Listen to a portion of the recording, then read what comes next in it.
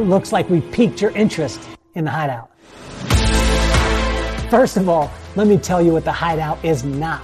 The Hideout is not for hustlers, for grinders, or for people who are looking for a shortcut to what the world calls success. The Hideout is about growing as men, creating lifelong friendships, and having the time of our lives. Are you ready to tap into the endless source that will take you from success to significance? The Hideout is 2.5 days of hiking, biking, and doing the little things that it takes to create lifelong friendships. I find that joy is nothing more than falling in love with your current circumstances and allowing magic to happen. And that's when we see growth in every area of your life. Have you accomplished your goals professionally and financially, and you still thirst for something more? Has success in these areas come at the expense of far more valuable things, like your family, your children, and your relationships? Alignment in business, strategic partnerships, and joint ventures all come from true relationships.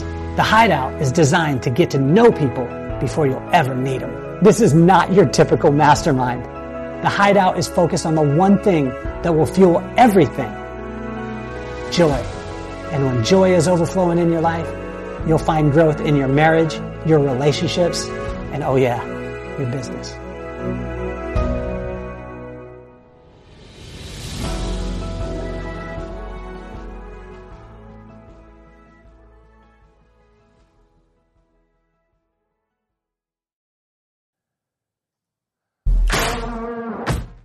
Welcome to the Kelly Cardenas podcast, where attitude is everything. On today's show, I'm so excited. This young lady waited in the waiting room for 15 minutes. She was so nice that she sent me a nice text saying, are we still on for today? I was waiting on her. We had some technical difficulties, but when we got on, her smile was bigger than ever. Everybody destroys her last name, and I get to say it right today, so I'm going to be in good graces. She doesn't have 2 I's in her name either, and so that was a little bit of confusion. So she is so special. She's a founder, CEO, author, speaker. She's a mother of 4, an amazing wife. I thought she said mother that is Thor, a superhero mom.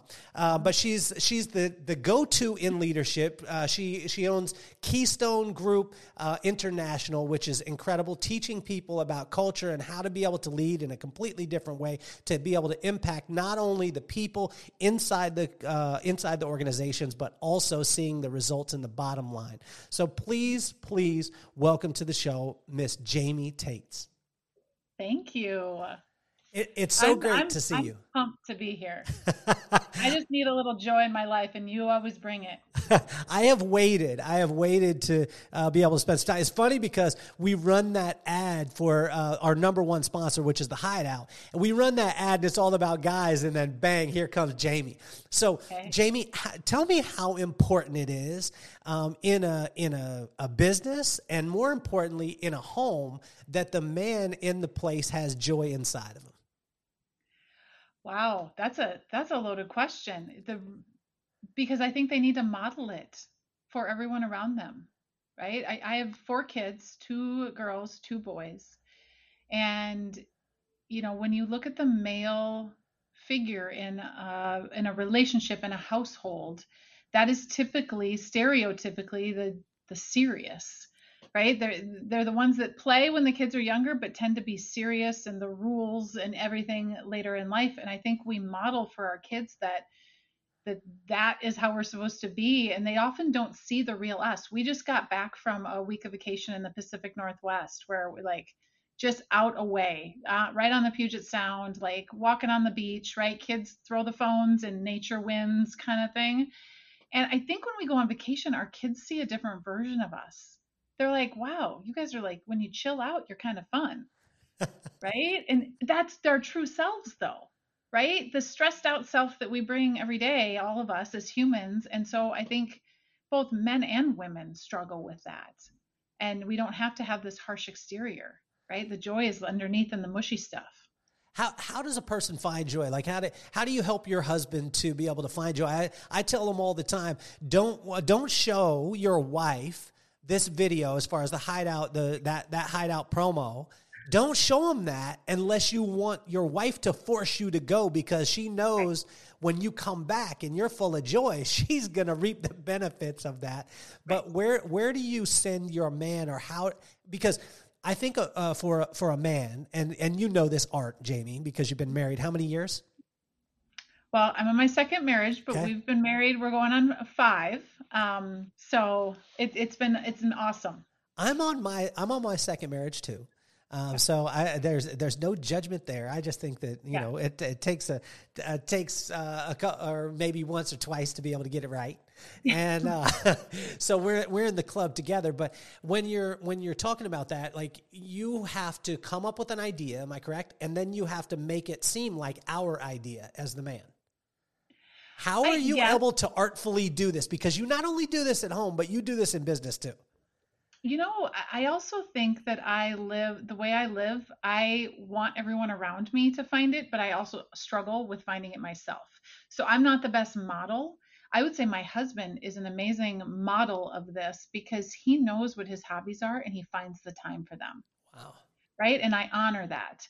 And so, again, not that it's perfect, but he is so much better than I am at finding times for the things that bring him joy. Right. It's bow hunting, and it's at 5:30 a.m. on a Saturday, and he's out in the blind, sitting out in some field somewhere. And that's his meditative experience. Right. He's like, you should come with me sometime. And I'm like, that doesn't bring me joy. My joy comes from, I'll go to the spa, you go there. Like, but I think it's individual. It's what brings you joy. Can be, I mean, last night just sitting on the deck, right? We live on a lake and it's just beautiful and serene, and just sitting there, and it's like just the quiet, and things there. Joy doesn't have to be this grandiose thing that you have to go search for. It's the things every single day, and I think that's the misconception a lot of people have. And I think one of the big things is where people almost get caught up, where they forget about the true definition of it, right? So what I used to mix up happiness and joy together. Right. And what I found is, as I got a little bit older, I realized that happiness was circumstantial, and that joy was falling in love with my current circumstances and watching magic happen. You know what I mean? Right. And so I think I think that segues right into, a part that you're a master at, which is culture and building culture.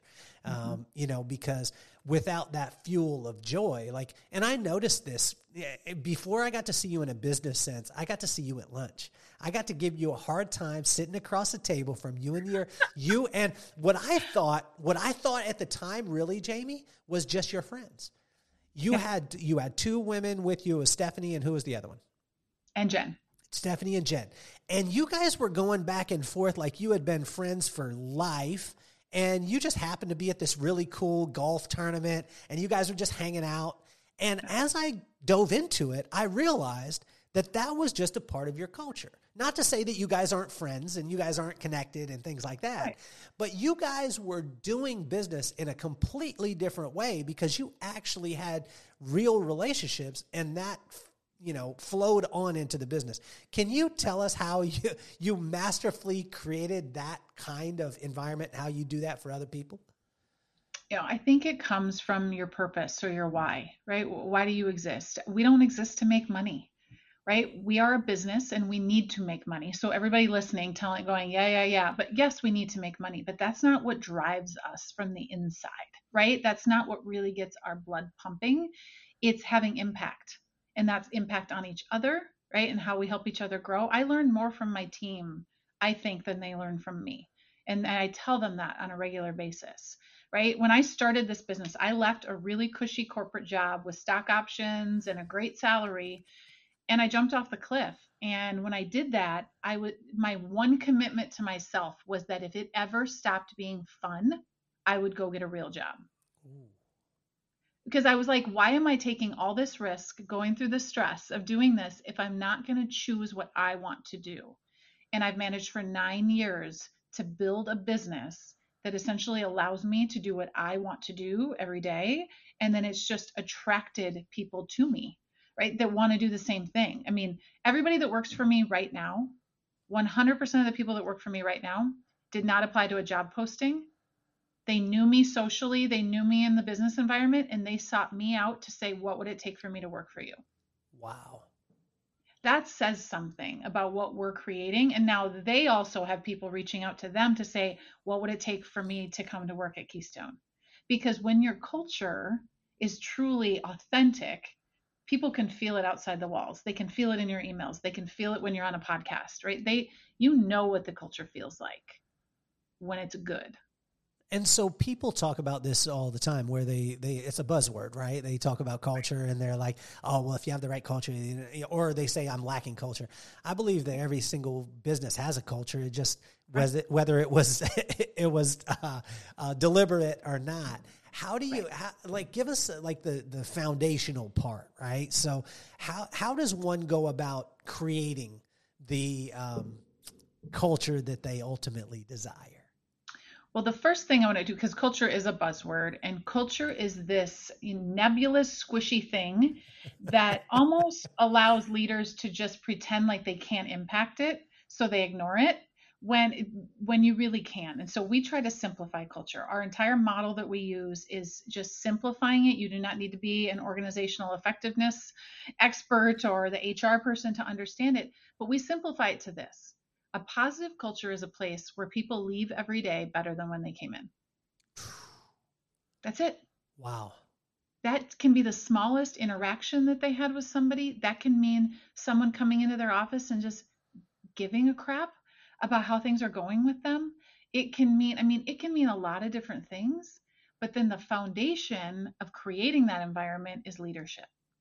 If we don't have conscious leaders in an organization that actually care about their people and want to know how things are going, then there's no way you're going to achieve a positive culture, no matter how many team barbecues that you do. So, Jamie, let's go back then. Why is this so important to you? You know, like growing up, I mean, most of the time, and I find this all the time, we're almost 200 episodes in.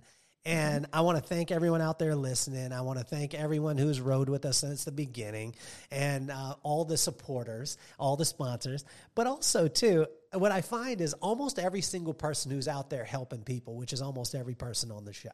Mm-hmm. They're helping people because they lacked that thing when they were growing up. And, you know, if they're in, you know, one of my cousins, he was helping, you know, abused kids, you know, and he was an abused kid. Right. And so I find that when people, you know, gravitate towards helping people with leadership or with culture, a lot of times they saw maybe a negative side of it, or they saw a super positive part of it and they wanted to model it. Most of the time it's the previous one. Yeah. What impacts, if any, when you were a kid caused you to kind of go down this road? Ooh, all right. We're going to go there. Let's go there. You said nothing's off limits, Jamie. Oh, absolutely nothing is off limits. So I'm an open book. I literally wrote a book and shared, like, where my editor was like, are you sure you want to put that story in the book? Yes, because somebody needs to hear it and it's going to impact them. I was born to a single mom who had me at 17. Got pregnant at 16, had me at 17 in small town Minnesota. Got it. If that tells you anything about the stigma in the 70s of having a child, right, at 17. Super progressive area. Yeah, no. Still is not to this day. Why we don't live there anymore. But, you know, I that's the world I came into. And my father was not involved in my life at all. I've met him 4 times in 43 years, so don't have a relationship with him at all. And so it was just my mom and I. Right. And we moved out of the town so she could get away. She put herself through night school. Right. She worked a full-time job. My great grandmother actually helped raise me. We lived with her to get by. But, you know, I tell people stories about shopping at the Salvation Army for school clothes, but at the same time, volunteering my time wherever we could, because that's the only thing my mom had was time. Wow. To give back. Right. Okay. She didn't have money. Uh-huh.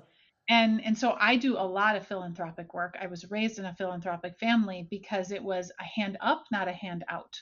My mom was proud, but she would not, you know, she didn't want to go on welfare. She just wanted help to get through this stage that she knew she was in. Okay. And so she is now a successful entrepreneur, you know, 30-year career. And so she's really modeled that for me on how to be a go-giver. Right. The book is probably one of the most profound books I've ever read, in that you can win and other people can win as well, right? You can win through serving other people. And so that's pretty much what's framed my entire leadership. It's framed our entire leadership development curriculum. Wow. On that, when you enter a situation, a relationship, wanting to be curious and serve the other person, you get more in return. And how do we teach leaders how to be that way? That's where positive culture actually stems from. So, Jaime, talk to us about that, though, because a lot of times when you grow up, say you grow up without a pop, right? And you grew up without dad, you saw him 4 times in your very young years. You were bragging about how young you are, too. By the way, I saw that jab that you just did. And if you're listening out there, Jaime was like, Kelly, you're old. That's what she was saying. She wanted to do it, but she wanted to do it, she wanted to do it real sly because, she didn't want to do that impactful leader part, like hoarding over the top. She was serving me and letting me know that I'm on the I'm closer to a discount at Denny's than she is.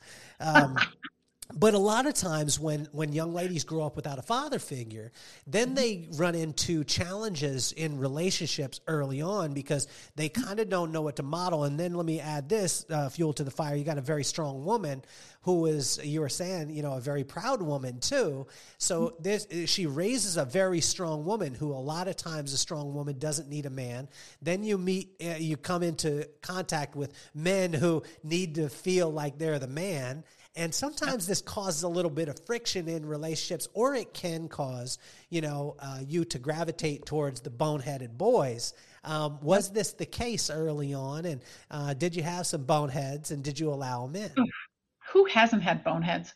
But just to be clear, so my biological dad was not in my life. My mom remarried when I was 5-ish years old. And so my dad, who I call my dad to this day, legally adopted me, raised me. Now, just like any child who has a biological parent that hasn't been around, right? There's for sure baggage. Yeah. Like baggage, I'm still working through at 43 because you're just, Are you saying 43 again to just drive it home? Is that what you're doing, Jaime? Yes, I am. Okay. I am. Right. I'm just 43. Yeah. 43. You look a lot younger too. So. Yeah. Appreciate that. But so you just, you still deal with that and you carry it with you. I am stubborn, right? Because I feel like I have something to prove. And it's only been in my 40s that I've started to figure out that I don't have a damn thing to prove to anybody but myself. But I did carry that with with me this whole time. And I think people do all sorts of things from our childhood. But I think it made me independent, but it also made me think I could fix things. So I would say I always found the people I thought I could fix. It was like houses, right? Like if I put some flooring in this bad boy, I put some paint on the walls. Soften the edges a little bit, right? He might be okay. Of course. No, that doesn't work. Did you keep him around for a long time, or was this like? Did you? I mean, I'm not saying that you had all like boys all the time, but I'm saying. Did you have long relationships and you were just trying to fix them and they were boneheads and you knew it from the beginning or was it that they tricked you for a while or what was your style? I just got bored. You just got bored? So I am a builder, not a sustainer, is what I say as a leader. Like okay. I like to build and fix, and then sustaining, like that is just boring. I like risk. I like things that are messy. And so I'm a builder. And so once I either determined I couldn't build the person or it kind of built up and then I was like, bored. I would move on. When did you get to the point when you were saying you had this epiphany in your 40s where you realized you didn't really have anything to prove? I mean, a lot of times when you're building, right? When you're building, you're not only building that person, but you're proving to yourself that you could build that thing, right? So when did this epiphany happen? And was it in the wilderness? Were you out just on a walk and then the heavens opened up? Or was this a traumatic experience that you maybe went through that caused you to realize it? Yeah. So it started in my mid 30s. So I read about this in my book too, I started my business and 6 months later I was in the middle of a divorce. So I started my business thinking I had a little bit of a safety net, right? I was married to an executive, and 6 months in, that was no longer my safety net. So I had to figure it out. on my own, right? I had to hustle because it's like, I have to provide for my kids, pay all my own bills, right? Do You everything I had to need to do. provide for Well, two at four that kids, point, two at that point. blended family now. So, Okay. but yeah, I So mean, I had, two children. How old are they at the time when you start your business? they were 7 and almost 9. Oh my gosh. So right at that point. And so I remember the kind of rock bottom moment. And most successful people have that moment of just like, that's where I hit and that's where I climb. I've only been climbing since then. And it was, I had a beautiful house on a golf course. I had the life. 2.2 kids, a dog, and a house on a golf course, right? And a great job. Like to the outside world, it was like she's got it Okay. going, she got everything together. And I moved myself out of my beautiful house on a golf course to a shitty little townhome because it's what I could afford on my own, not knowing what was going to happen. And I remember the first night in the townhome by myself because my kids weren't there with me and I had no furniture.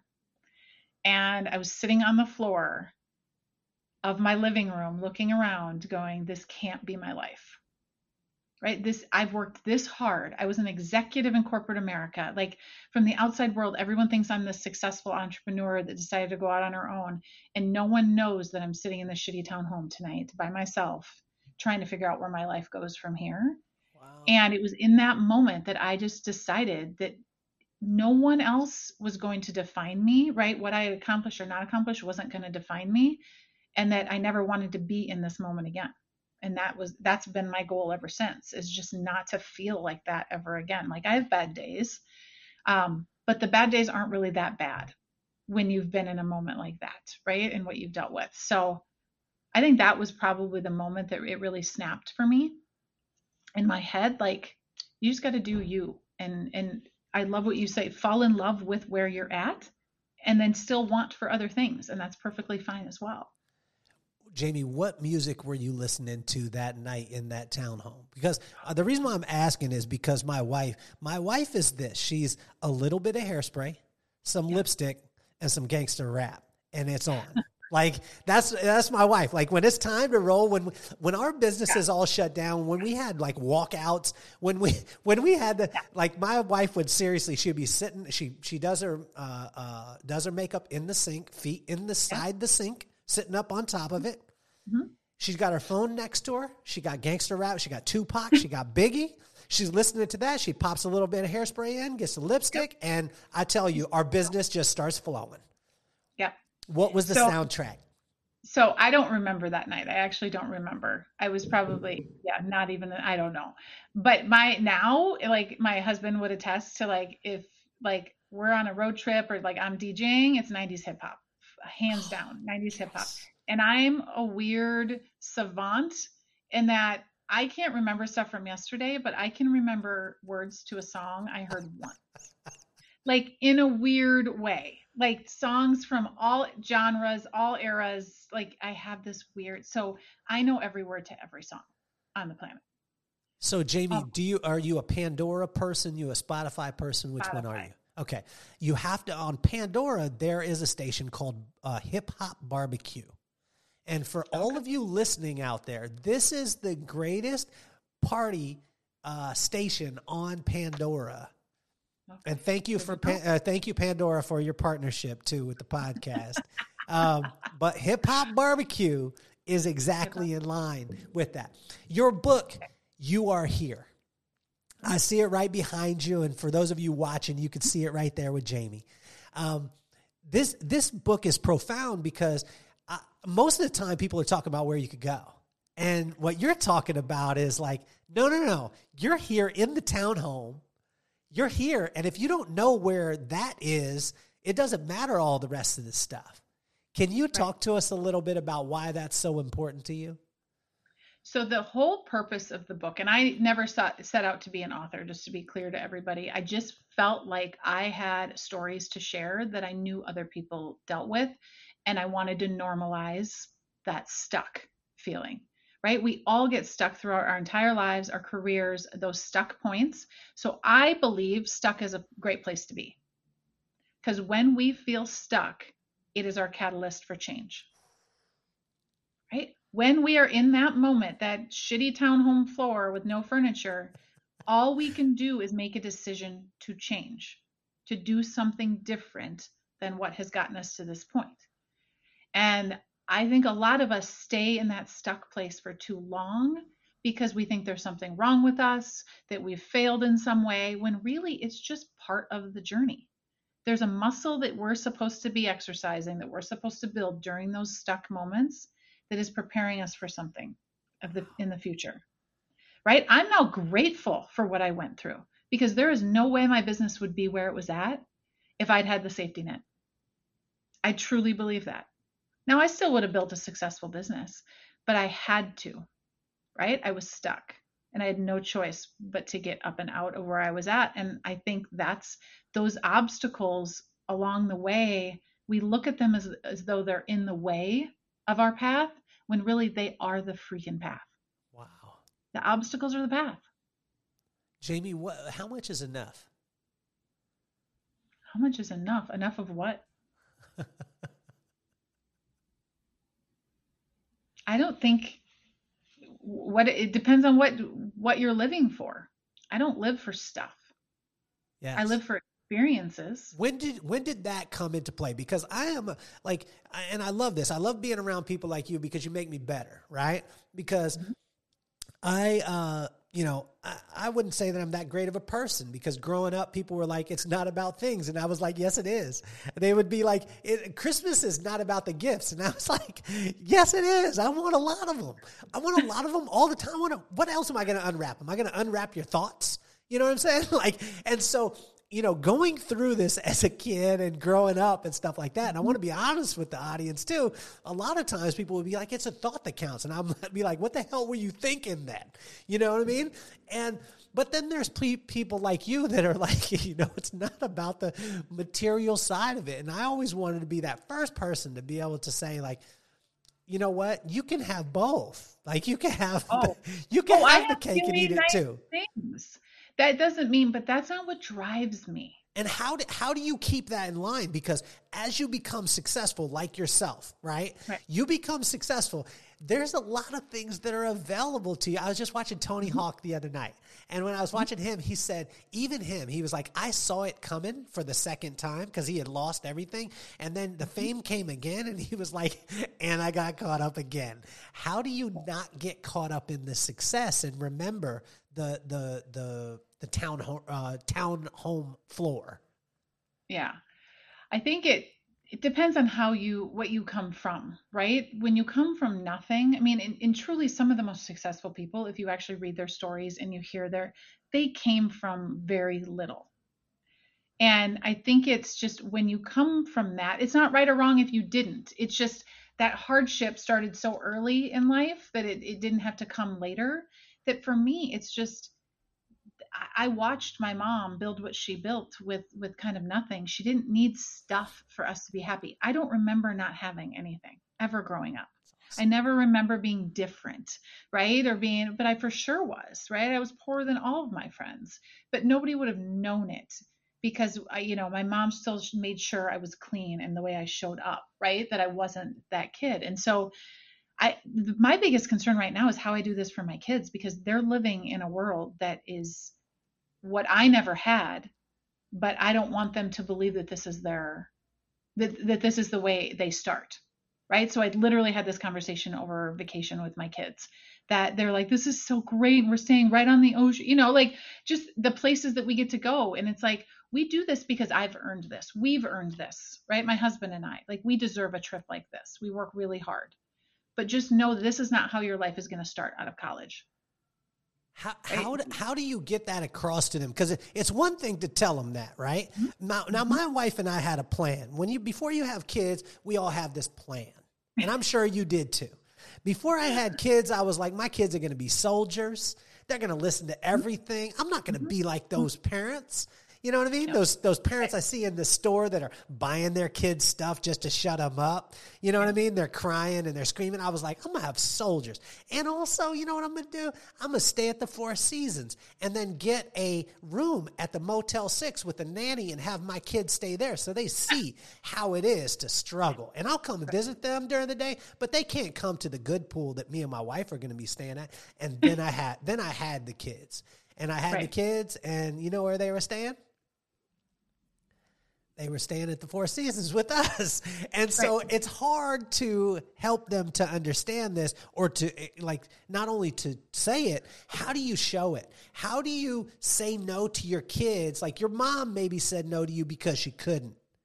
Right. You have to say no to your kids because you don't want to. Can you talk to the moms out there and the dads? Absolutely. So I don't believe it's in what they have, or if they stay at the Four Seasons, it's in the other moments. It's in the walking the walk and what they see.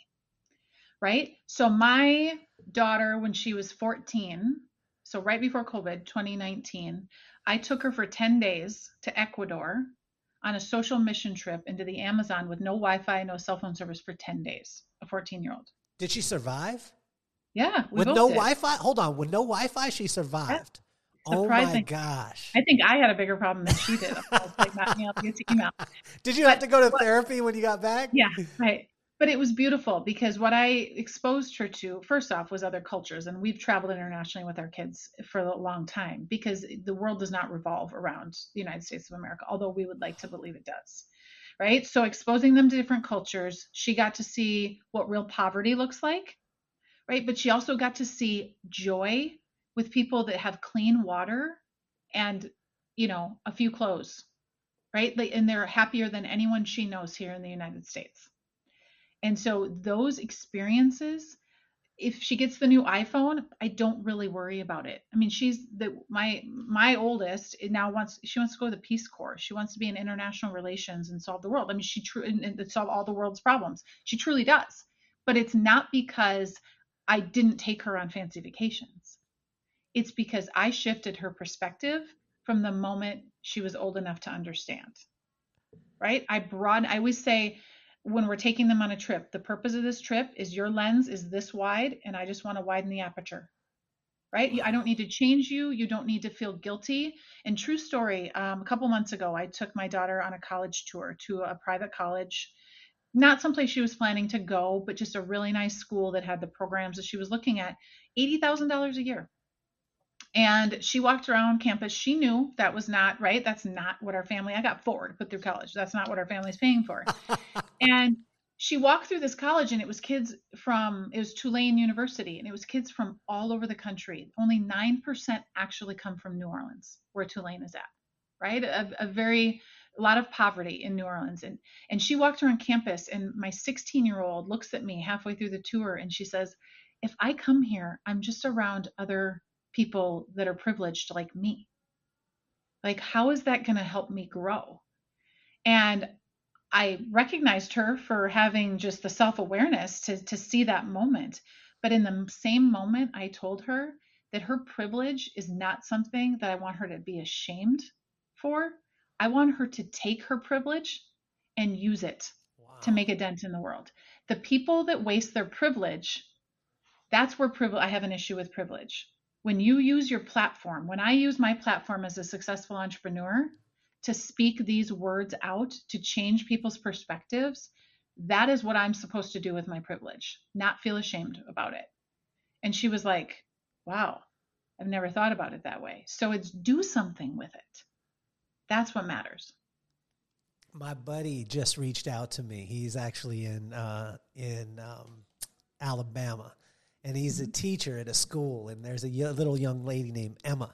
And this just is in real time. It just happened, Jamie. So I would love for you to speak to this woman, Emma, because Emma listened to one of our podcasts, and she stopped vaping. And I guess she started to struggle a little bit. And she said she needed a little bit of encouragement. And I think, I think God brings these kind of opportunities into life because, I mean, you as a incredibly successful woman, and not only successful when I'm not speaking, for those of you out there who know me, you know that I'm not speaking about money, you know that I'm not speaking about things, but Jamie is successful because she does and makes an impact and is in line with her purpose. What advice would you have for Emma right now that was, struggling with vaping, got through it, and now is struggling and maybe on the cusp of going back into it? So couple of things that I would say. So this is what I would just have this conversation with a coaching client. Couple of things is, would the person you're going to be 10 years from now be sad for the decision you're going to make? Right? I ask myself that all the time. Like, will I regret this in 10 years if I don't do it now? If I don't take this risk? If I don't do that thing? If I don't change? Right? If I don't step into something that scares the crap out of me? So will the person you want to be in 10 years, want you to do this? And then the other thing I would tell her is that success leaves clues. My mom told me that from a very early age, and I never knew what she meant by it until I got a little bit older. But success leaves clues, and success can mean a lot of different things at that age. But pay attention to what's around you. Pay attention to the good influences that are coming into your life. The fact she listened to your podcast, that's a clue. She needed to hear that, right? Maybe she needs to hear this podcast. Maybe she needs to listen to that other voice that she hasn't listened to before from someone different that keeps coming in and out of her life. Like, I think when we slow down to pay attention to who's coming in and out of our lives and for what reason, the universe is guiding us to what we are supposed to be, right? To how we live out our purpose and what we need to do. I just strongly believe that. And we just don't listen.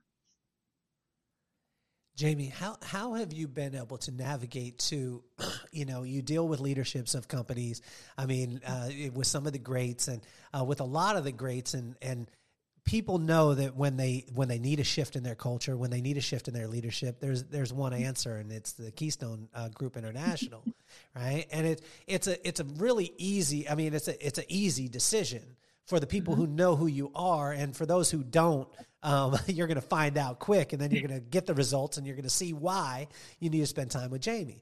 But a lot of times you're in a world, a male-dominated world, and when you're talking about the leadership, things like that, where a thought process of a man who goes after what it is that he wants is, wow, he's focused, he's shrewd, he's blah, blah, blah.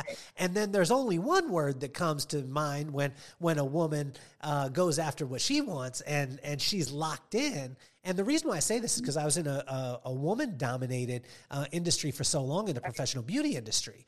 So, how have you been able to navigate that? And can you talk to the ladies out there? Talk to the ladies out there that are listening, you do it so gracefully. And I watched you interact with people. I watched you, not only interact with the people who you work with, but the people at the convention, with Mille Lacs Corporate Ventures that we were both at and where we met. But you do it so masterfully. Is it something that was conscious, or is this just something that's natural that comes to you? So I think it's something that's evolved over the course of time. I call it, for women, it's stepping into your power. And power doesn't mean power over people. It's knowing your own power. And I was just interviewed for an article, it's, something women, power women of something, I don't remember. And they asked me, they really were pushing me on this question of male domination and, and being in these environments, and how are women kind of not treated the same. And to be honest, I've never felt that way. I'm sure I have been, but I think it's the perspective that I look at things through. I have so many clients that are construction, big, huge construction companies that's all men in the leadership team, right? I'm in the executive boardroom, and I'm holding their feet to the fire and kicking their butt to get them moving, and they hire me for that, right? So I have that unique ability because that's my power, and I don't necessarily think it's male or female. It's that I know what I'm really good at, and I'm honestly curious and want to serve, and that's what shows up. And so my guidance to women who are listening who feel powerless is to find your power, because you have it. You just haven't tapped into it. And when you can find your power, you don't show up as bitchy or aggressive or whatever title they put on you. You show up as respected and an expert in what you do, right? And whatever that power is. And I just think most of us haven't had those role models, which is why I want to be out here talking and showing that I don't have a Harvard education, and an MBA and all of this. I just know who I am and what I'm really damn good at. And I figure out how to do more of that every single day. So let's go back to the townhome floor. I like that place. I think You're that going to place. take me back. This is like therapy. I like okay, it. let's go back there again. No, I like that. I like that place because it's when you said about stepping into your power. I think that a lot of that power, comes from that. Was it laminate flooring? No, it was dirty carpet.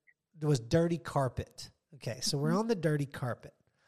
We're dealing with a divorce at the time. We're dealing with now you're going to have to split your kids, half the time, whatever it is, and you're dealing with a new business. So you're talking to 3 different women there, right? You're talking to the women who maybe are going through a divorce right now. You're talking to a woman who's a young entrepreneur, and you're talking to a mother who is going to see her kids half the time.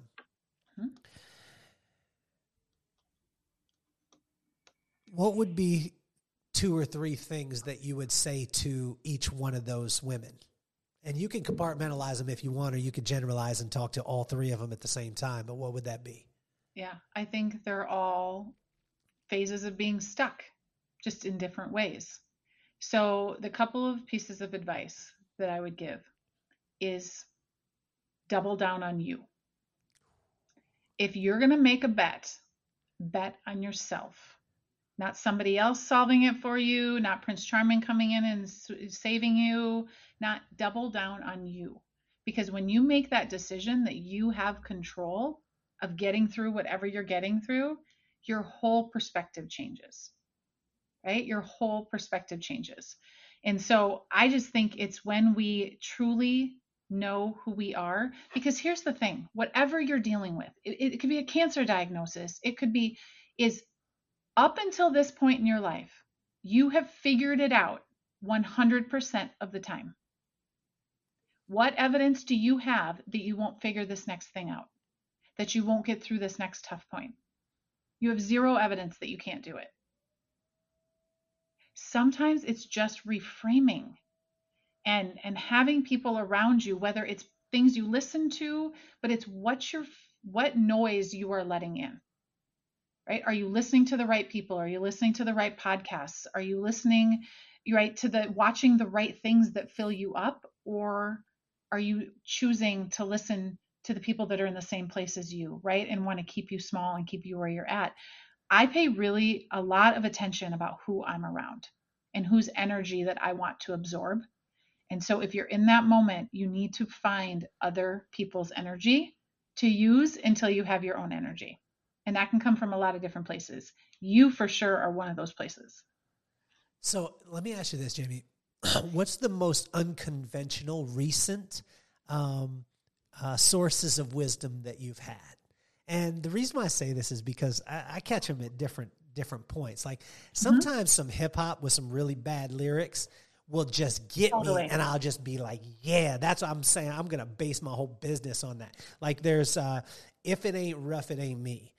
Which is by NWA. All my hip hop heads out there, you know what I'm talking about. It was MC Ren. There was very few cuss words in this song, but he says a line that says, "I'm a gangster in black and I'm about to attack." And when I heard that lyric, I'm thinking, I need to get into my clothes, the thing that I feel the best in. He was talking wearing black as NWA at the time. And then I was thinking, get in my uniform and then get in that mindset and then just go handle it. Now, right. And you experienced it, I don't know if you remember it, if you're in the room, but there at Mille Lacs Corporate Ventures, I had them change the music that I walked into. Yeah, I was jealous. I wished I would have done that. And it got me in a mind frame because it was unconventional in that room. And for those of you out there listening, it was Juicy by Biggie. It was all a dream. And because it was all a dream that I got a chance to be able to go and tell stories around the world, and that'd be my job. So what's the most unconventional recent thing that you've been able to draw inspiration from? Well, there's a couple things come to mind. So a song similar to yours. So there's a song called Legendary by Welshly Arms. They're not a super well-known But the whole song is around, like, essentially we're all meant to be legendary, and whatever legendary means. And it just pumps me. Like, I'm just like, this is why I'm doing what I'm doing, So on a run, after, something that doesn't go my way in the business, like, it's those types of things that really fill me up. So music is a huge piece of that. Um, I also have a spiritual advisor, is what I would call her. She's amazing. So I do readings that aren't like a medium. She doesn't talk to dead people. She doesn't read my past. Like, she's really just talking about, am I on the right path? She's not Oda Mae So, Brown. no. You know who Oda Mae Brown is? Do you know that reference? Like, I should. Oda Mae Brown was Whoopi Goldberg in Ghost. Oh, yeah, no. That's Oda Mae. Okay, all right. So I hope there's one person out there listening that was like, I know who Oda Mae is. Most people don't. Remember, I'm only 43. Oh, man. Here we go. I knew it. I knew she was going to get me again. Hey, that was a softball. You threw that up for me, and I just... Okay, so the spiritual advisor, you said that the spiritual advisor. Yeah, it just helps to validate, right? Okay. The way I'm feeling. Am I doing the right things? Am I focused on the right things? Are my priorities in check? So again, that's, for some people, that's weird and a little woohoo, but for me, it's grounding. Yeah. It helps kind of ground me and feel like I can forge the path forward. What about the things, Jamie, that make you belly laugh? That, I mean, when you're as flying in the realms that you do, and you coach at the level that you do, and your company, Keystone Group International, is at the level that it is, a lot of times seriousness, it can be wrapped around those things. When and what do you belly laugh about that has no return on investment at all? That just causes you to like your belly to hurt when you get done. And when you get done, the only return on investment is the fact that you laughed. So I have one professional and one personal. So my team, anytime we do a retreat, right, or we go away, we do dance parties. So we have one whole night that's just like 97, and everyone can control the playlist, and we dance for hours. But it is the most, I mean, like, you're dancing and laughing and crying at the same time. So that's full belly laugh, like your abs hurt the next day. And then my 14-year-old, so my youngest, he's developing into this like stand-up comedian. Like, I don't know where it comes from, like his wit, but he makes me almost pee my pants on a regular basis, like laughing so hard. And it's just the dumbest stuff, but just so innocent and pure that it's almost funnier because he's not trying. So that's where my belly laughs are coming from recently. Where do you? I noticed this with you when we sat down at lunch, because I just love to be around. I love to be around when I go and speak at an event. I like to get there a couple days before. I just like to be able to connect with the people, and we were able to connect to we were able to connect at lunch. You guys actually allowed me to sit with you, which was very gracious of you. But also, too, what are some of the things that you're looking at that you allow people in? Because you allowed me in. And I noticed it. I watched it. I watched it happen. But I mean, with a person that of your caliber, there's filters and there's firewalls. What are some of those things that a person can get through to Jamie, or what are the things that you're looking for that sometimes would stop you from interacting that way? So the number one thing is authenticity, right? So I grew up, my family will joke that I can talk to the CEO and the janitor at the same time in the same conversation. I don't see differences in that. I see the authentic person. So that's what drew me to you. Clearly, right? You're authentic. You know who you are. People that I fear the most, like I'm uncomfortable around, are people who I believe are putting on a front for me or because of me. And those people make me nervous. Like, their energy like makes me want to back away, because there's not an openness to who they are, how they think, those types of things. So those are the people. I'm an empath, so I can feel energy as I approach someone. Like, I know that sounds weird to some people, but I can actually feel the energy, and I'll know without offending them if I want to move towards them or move away from them. So in a room full of people, I'm actually leaving for a networking event here shortly. I will navigate the room based on the energy of the room. Wow. Well, Jamie, I want you to, this is a huge compliment, is I'm so glad I didn't know who you were before we sat down for lunch. The reason why I say it is because if anyone knew who you are, and then they sit down with you after that, they're going to be so damn intimidated about what you do. And it was cool because I got to know you before I knew what you did.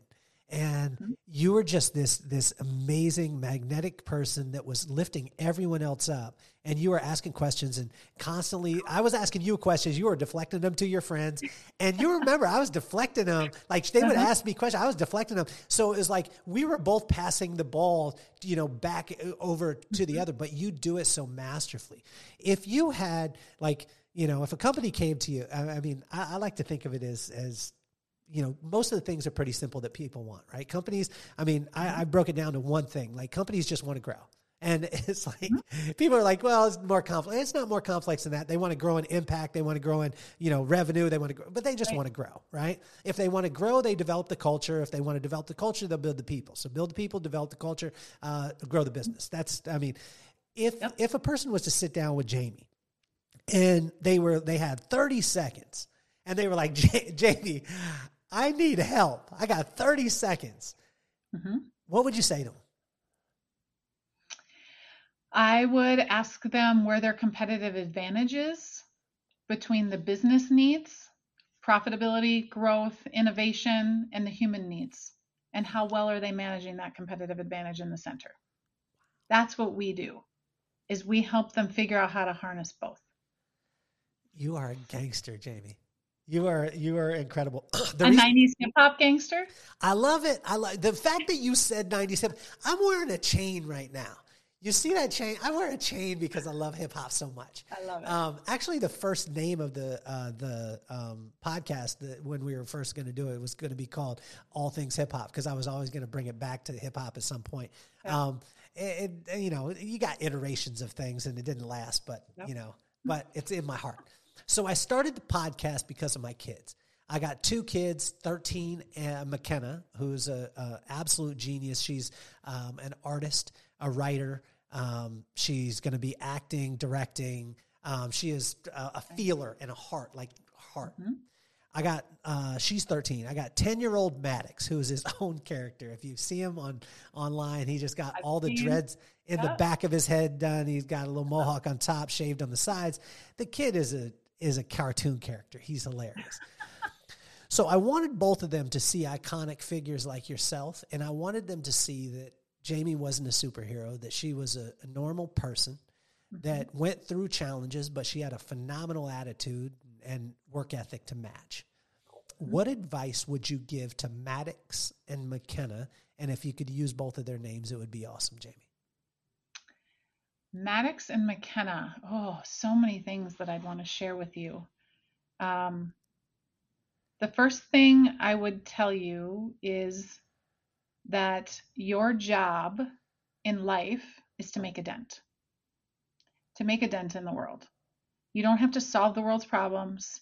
You don't have to invent, find the cure to cancer. You have to make a dent. The dent can be in your community. It can be in your backyard. It can be in your family. It can be in it can be in a business, right? But your job as a human, because I always told my kids, my job is to raise good humans, right? Not to raise you to be a certain thing or be the smartest or my job is to raise good humans who make a dent. So that is their job. Wow. Well, Jaime, it has been an absolute pleasure. I'm sorry for making you wait in the waiting room for 15. It was worth the wait. 15 minutes is a long time. I want to have you on again, too, because I know you have some time constraints.